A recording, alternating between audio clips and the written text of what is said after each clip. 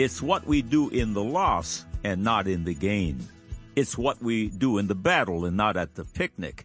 The old saying goes, you won't find out what's in the tea bag until it's dropped in hot water. It's through the fire and the water that our steel is forged. Psalm 66, verse 12. Thou hast caused men to ride over our heads. We went through fire and through water, but thou broughtest us out into a wealthy place. God's word teaches that we are living sacrifices, Romans 12, verse 1, and all sacrifices must go through the fire, Mark chapter 9, verse 49. Our faith is tried during trying times, but there is an outcome that far exceeds any natural expectation. 1 Peter chapter 1, 6 through 9. Wherein ye greatly rejoice, though now for a season, if need be, ye are in heaviness through manifold temptations, that the trial of your faith, being much more precious than of gold that perisheth, though it be tried with fire, might be found unto praise and honor and glory at the appearing of Jesus Christ, whom ye have not seen ye love, and whom, though now ye see him not, yet believing, ye rejoice with joy unspeakable and full of glory, receiving the end of your faith, even the salvation of your souls. Trials come not to overcome the born-again, but that we might overcome those trials by the blood of the Lamb and the word of our testimony, Revelation 12, verse 11. Romans chapter 5, 3 through 5. And not only so, but we glory in tribulations also, knowing that tribulation worketh patience, and patience experience, and experience hope, and hope maketh not ashamed, because the love of God is shed abroad in our hearts by the Holy Ghost, which is given unto us. It's in the trials and tribulations that God's children are purified. Be encouraged, saints. No trial that we will face will be bigger than Christ in us. 1 Corinthians 10:13. There hath no temptation taken you, but such as is common to man. But God is faithful, who will not suffer you to be tempted above that ye are able, but will with the temptation also make a way to escape, that ye may be able to bear it. You and I will not fail. The journey of the faithful is one of purification and truly marvelous to consider and to participate in. Dear friend, have you yet to be born again, as Jesus said in John 3:3? Jesus answered and said unto him, Verily, verily, I say unto thee, except a man be born again, he cannot see the kingdom of God. There is no other name under heaven by which we may be saved. Acts chapter 4, 10 through 12. Be it known unto you all, and to all the people of Israel, that by the name of Jesus Christ of Nazareth, whom ye crucified, whom God raised from the dead, even by him doth this man stand here before you whole. This is the stone which was set at naught of you builders, which is become the head of the corner. Neither is there salvation in any other, for there is none other name under heaven given among men, whereby we must be saved. In just moments, I will invite you to follow me in a simple prompt, and if you do, everything will change for you. Consider 2 Corinthians 5:17. Therefore, if any man be in Christ, he is a new creature. Old things are passed away. Behold, all things are become new. This is surely true. It is not churchy talk. This transition is the greatest reality man can know. Today, all your sin and its shame will be washed away by Christ's cleansing blood. Today, all of Satan's bondages in your life will be broken. The bigger, the better. Today, you will begin the magnificent journey of light.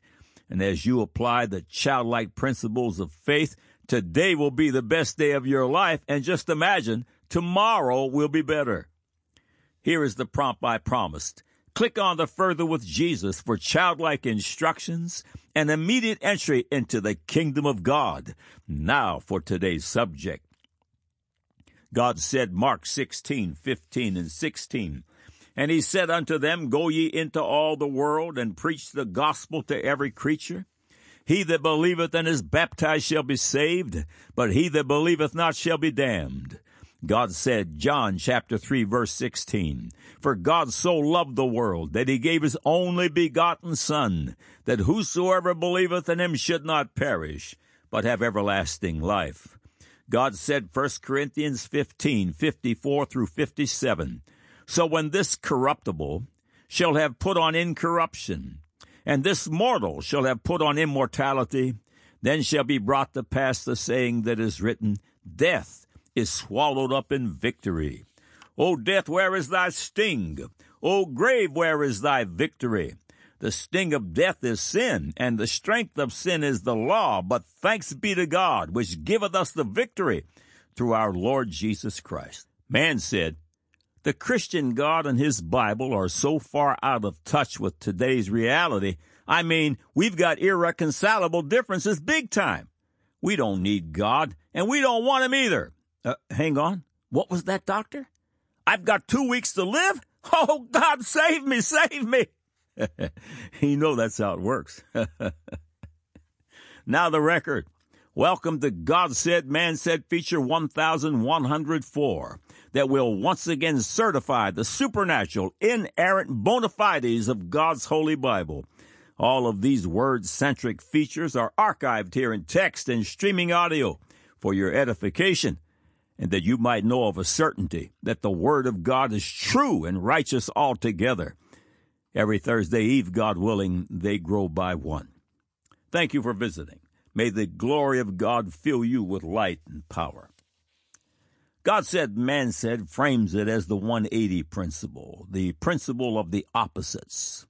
Think of it like this. A circle has 360 degrees. At the 180-degree mark, you are at opposite positions. In the spiritual world, it is a foundational principle.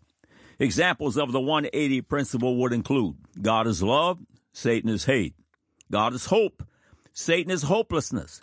God is faith, Satan is unbelief. God is light, Satan is darkness. God is life, Satan is death. These are all like measures, but at opposite ends of the yardstick, they are the 180. Through this life, the 180 will be glaringly clear, and hardly can a more perfect example be imagined than the deathbed. The deathbed is the equalizer. Rich and poor alike must pass this way. There are only two camps, the camp of the saved, whom Jesus calls the born again, and the camp of the damned, the unborn again. The difference between these two camps is truly as stark as day versus night. Each of the two camps approach death 180 degrees out from the other. For the camp of the blood-bought, death has lost its sting entirely. Death is looked upon with a great expectation, even as a graduation day. The God of the Bible makes marvelous promises to his children that are absolutely staggering. By simply mixing childlike faith with the Word of God, these promises become ours, and what a comfort they are when nearing the end of the road.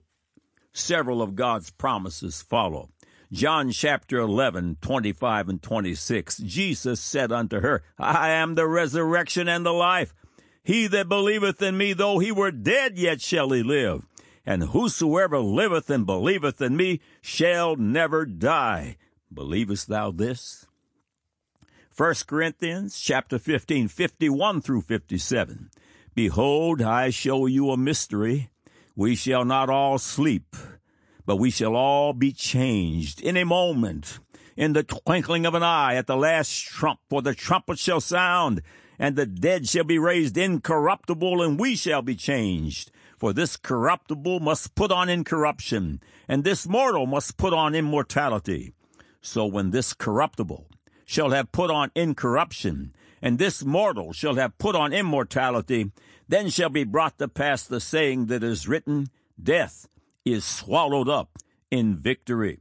O death, where is thy sting? O grave, where is thy victory? The sting of death is sin, and the strength of sin is the law. But thanks be to God, which giveth us the victory through our Lord Jesus Christ. Revelations 21, 1 through 5. And I saw a new heaven and a new earth, for the first heaven and the first earth were passed away, and there was no more sea.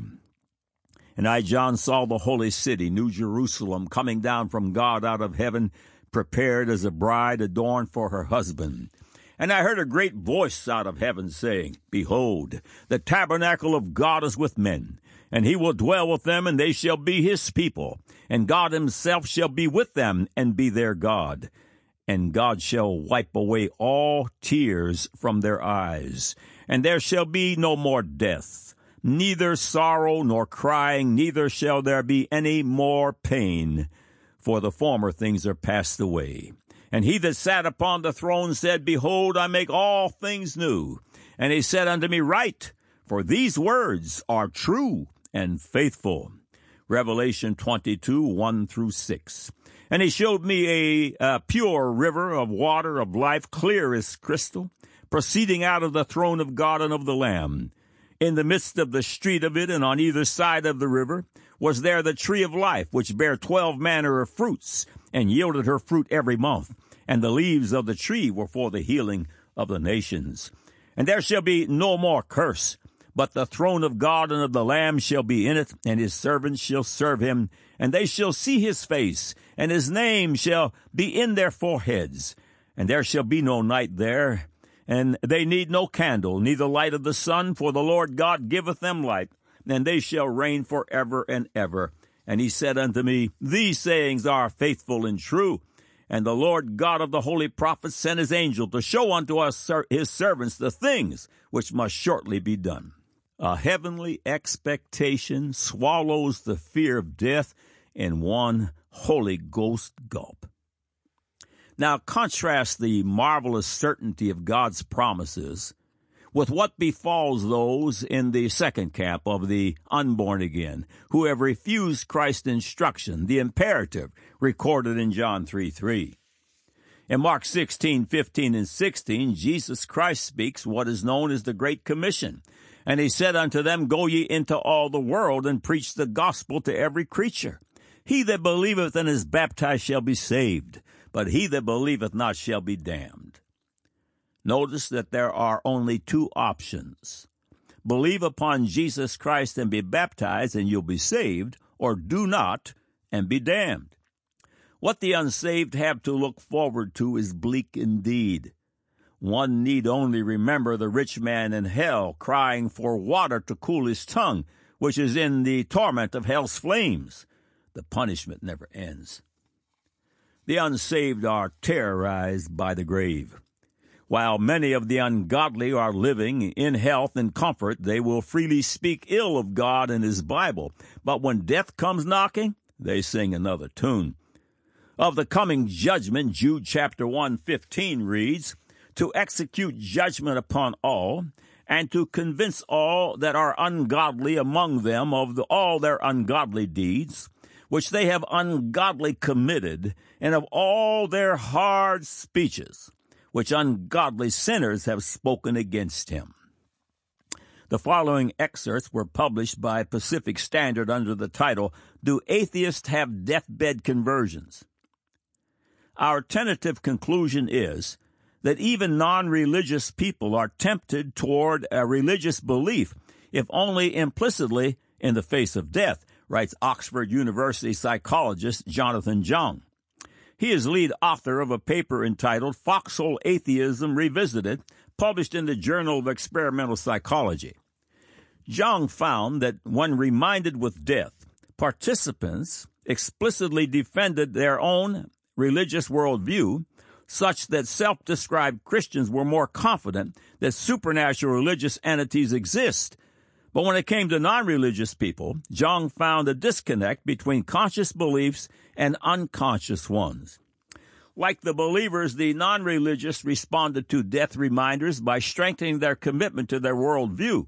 In their case, the firm belief that there's no such thing as supernatural entities. But using an implicit association test, he found that after thinking about death, non-believers wavered from their disbelief. Specifically, 71 students from the University of Otago in New Zealand were presented with a series of 20 nouns, which they were instructed to categorize as real or imaginary as quickly as possible. Jung reports that while believers strengthened their beliefs, non-believers wavered from their disbelief after thinking about their own mortality. Specifically, they were slower to label such concepts as God and heaven as imaginary.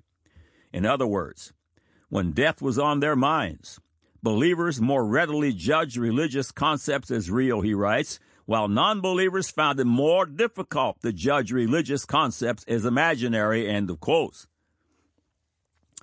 As you should suspect, Dr. Jong has his challenges. The last words of the famous individuals who follow were found on 5 different sources, which will be listed at the end of the feature. The difference between the ungodly and the redeemed will be 180-degree obvious. Aristotle, a great philosopher, in the face of death he proclaimed, "I was born in sin. I have lived unhappily. I die in doubt. Cause of causes, pity me." Beaconsfield, a politician, "Youth is a mistake. Manhood is a struggle. Old age a regret." Sigmund Freud, psychiatrist, "Now it is nothing but torture and makes no sense anymore." Karl Marx, social philosopher, revolutionary, "Go on, get out. Last words are for fools who have not said enough." Gandhi, Indian lawyer and ethicist, at his death he said, "For the first time in 50 years, I find myself in the slough of despond. All about me is darkness. I am praying for light." Thomas Hobbes, political philosopher, "I say again, if I had the whole world at my disposal, I would give it to live one day. I am about to take a leap into the dark." Thomas Paine, leading atheist writer in the American colonies, "Stay with me for God's sake. I cannot bear to be left alone. Oh, Lord, help me. Oh, God, what have I done to suffer so much? What will become of me hereafter? I would give worlds, if I had them, that the age of reason had never been published. Oh, Lord, help me. Christ, help me. No, don't leave. Stay with me. Send even a child to stay with me, for I am on the edge of hell here alone. If ever the devil had an agent, I have been that one." Sir Thomas Scott, Chancellor of England, "Until this moment, I thought there was neither a God nor a hell. Now I know and feel that there are both, and I am doomed to perdition by the just judgment of the Almighty." Voltaire, famous anti-Christian atheist, "I am abandoned by God and man," he said to his physician, Dr. Fauchin. "I will give you half of what I am worth if you will give me 6 months of life." When he was told this was impossible, he said, "Then I shall die and go to hell." His nurse said, "For all the money in Europe, I wouldn't want to see another unbeliever die." All night long he cried for forgiveness. Robert Ingersoll, American writer and author of the Golden Age of Free Thought, "Oh God, if there be a God, save my soul, if I have a soul." Or some say, "Oh God, if there be a God, save my soul, if I have a soul, from hell, if there be a hell." David Hume, atheist, philosopher, famous for his religious skepticism. He cried loud on his deathbed, "I am in flames." It is said his desperation was a horrible scene. Sir Francis Newport, head of an English atheist club, to those gathered around his deathbed, "You need not tell me there is no God, for I know there is one, and that I am in his presence. You need not tell me there is no hell. I feel myself already slipping. Wretches, cease your idle talk about there being hope for me. I know I am lost forever. Oh, that fire. Oh, the insufferable pangs of hell. Oh, that I could lie for 1,000 years upon the fire that is never quenched, to purchase the favor of God and be united to him again. But it is a fruitless wish. Millions and millions of years will bring me no nearer to the end of my torments than one poor hour. Oh, eternity, eternity, forever and ever. Oh, the insufferable pangs of hell." Charles IX, French king.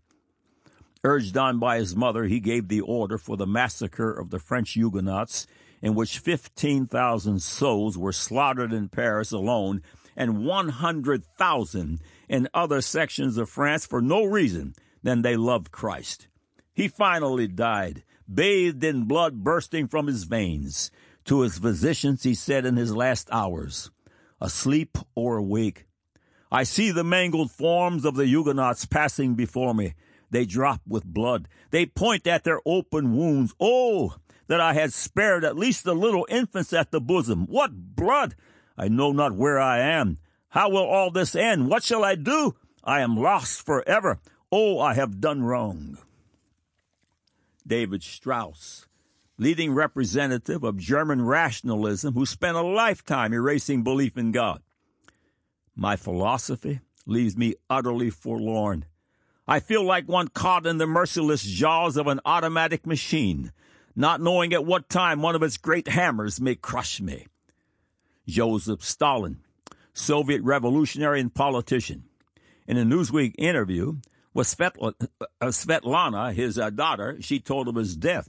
My father died a difficult and terrible death. God grants an easy death only to the just. At what seemed the very last moment, he suddenly opened his eyes and cast a glance over everyone in the room. It was a terrible glance, insane or perhaps angry. His left hand was raised, as though he were pointing to something above and bringing down a curse on us all. The gesture was full of menace. The next morning, he was dead. Anton LaVey, satanic Bible author and high priest of the satanic worship religion. His dying words were, oh my, what have I done? There is something very wrong. Now consider the dazzling contrast between the lost and the found. Harriet Tubman, African-American emancipator. The great African-American emancipator, Harriet Tubman, died singing her last words were, swing low, sweet chariot. Bessie Smith, blues musician, I'm going, but I'm going in the name of the Lord. Thomas Becket, Archbishop. Archbishop Thomas Becket was murdered in his cathedral in 1170 after he had offended King Henry II. He told his killers, if all the swords of England were pointed at my head, your threats would not move me. I am ready to die for my Lord, that in my blood the church may obtain liberty and peace. George Washington, first President of the United States. He composed his limbs, closed his eyes, and folding his arms upon his chest expired, saying, Father of mercies, take me to thyself. C.H. Spurgeon, preacher. Nearing the end of his life, he said, tranquil and happy, though very weak. My theology is very simple. I can express it in a few words, and they are enough to die by. After a pause, he slowly said, Jesus died for me. One of the world's great scientists, Michael Faraday, when on his deathbed he was asked, what are your speculations now? Speculations, exclaimed Faraday. I have none, no speculations now. I know whom I have believed. My soul rests on certainties. Charles Dickens, author. I commit my soul to the mercy of God through our Lord Jesus Christ, and I exhort my dear children to humbly try to guide themselves by the teaching of the New Testament. Albert the Good, Prince Consort of Queen Victoria. He constantly repeated Rock of Ages on his deathbed, for, said he, if this hour I had only my worldly honors and dignities to depend on, I should be poor indeed. Augustus Montague Toplady, author of one of the most evangelical hymns of the 8th century, Rock of Ages. During the final illness, Toplady was greatly supported by the consolations of the gospel. The consolations of God to so unworthy a wretch are so abundant that he leaves me nothing to pray for but their continuance. Near his last awaking from a sleep, he said, oh, what delights! Who can fathom the joy of the third heaven? The sky is clear. There is no cloud. Come, Lord Jesus, come quickly. He died saying, no mortal man can live after the glories which God has manifested to my soul. End of quotes. As a minister of the gospel in a small country church, it has been my privilege to bury the dead and to often be in their presence when death was imminent. We all have an appointment with death, Hebrews 9:27, and as it is appointed unto men once to die, but after this the judgment, and there is a sickness or situation unto death. On December 18, 2015, my 29-year-old son Asa, a mighty man of God, died without last words of the kind mentioned above, for he died in faith, believing that he would arise from the cancer that was ravaging his body in mere moments. The day before he passed, my son Jeremiah and I sat with him, read the word, and spoke of the glories of the faith. Asa told his brother, "I'm going to buy you a boat," and to me, "Dad, you'll never have to work again," though what I wanted was to work with him in our marketing agency. When this mighty man of faith passed, he died in holy peace and expectation. What wasn't said in words was written on his face and captured by his open eyes, even a sense of wonder and great glory, as though he saw what our natural eyes cannot. There was an awe, a wonder, and a peace that passes all natural understanding. A year or so later, I received a call informing me that a great servant of the Lord, who had battled multiple afflictions for many years, was in a Pittsburgh hospital on her deathbed. I immediately drove there. When I entered the room, I was taken aback by what I saw. Sister Nell was sitting up, cross-legged, in her hospital bed without any back support, and she was writing notes. I knew Sister Nell for over 40 years and saw her 2 or 3 times each week, or at least 4,160 times, and never before had she looked so young, joyful, and vibrant. I said, "Sister Nell, I was told you were on your deathbed, but you have never looked so energized and full of life." This is what she said and how she said it. "I'm going home, Brother Dave." After a slight pause, she added, "Don't you pray for me." That last sentence was certainly not spoken in jest. Sister Nell was going home, and she wasn't interested in an extension of her time here on earth. I told Nell I would pray for God's perfect will and would anoint her for departure. She told me she was awaiting her sister, who was flying in from Georgia, and after the visit would be going home. While we were conversing, a nurse came into the room with Nell's medication, causing her to retort, "What for? I'm going home." Just before I left that afternoon, I asked my dying sister to do me a favor. "Sister Nell, when you get to heaven and see Brother Asa, tell him that we love him and miss him every day. And tell the saints that Maranatha sends its greetings. In Jesus' name, we'll see them soon." Nell paused for several seconds and said simply, "I'll do it." Hallelujah. I know the message was sent and confident it was received. A short time later, Nell's sister arrived. True to her word, shortly after the visit, Sister Nell went home. "I'm going home, Brother Dave." There is scarcely a greater contrast between the born-again and the lost than the contrast discovered on the deathbed. You have heard some of the last words of the world's great of both camps. But how about some of the last words of Jesus Christ, the King of Glory, who hung a naked pauper upon Calvary's hill? Luke 23:43, and Jesus said unto him, "Verily I say unto thee, today shalt thou be with me in paradise." Luke 23:34, then said Jesus, "Father, forgive them, for they know not what they do." And they parted his raiment and cast lots. Luke 23:46, and when Jesus had cried with a loud voice, he said, "Father, into thy hands I commend my spirit." And having said thus, he gave up the ghost. John 19:30, when Jesus therefore had received the vinegar, he said, "It is finished." And he bowed his head and gave up the ghost. What a contrast. What simplicity. Church history reports that the Roman Emperor Nero ordered the execution by decapitation of the Apostle Paul. The Apostle Paul had this to say in 2 Timothy 4:6-8. "For I am now ready to be offered up, and the time of my departure is at hand. I have fought a good fight. I have finished my course. I have kept the faith. Henceforth there is laid up for me a crown of righteousness, which the Lord, the righteous judge, shall give me at that day, and not to me only, but unto all them also that love his appearing." Young brother Stephen is being stoned to death as a result of his defense of the gospel of Jesus Christ under the condoning and watchful eye of one called Saul of Tarsus. Acts 7, verse 60 records Brother Stephen's last words. And he kneeled down and cried with a loud voice, Lord, lay not this sin to their charge. And when he had said this, he fell asleep. The Saul of Tarsus, who oversaw the death of Brother Stephen, became the Apostle Paul. King David's last words are recorded in 1 Kings chapter 2, 1 through 3.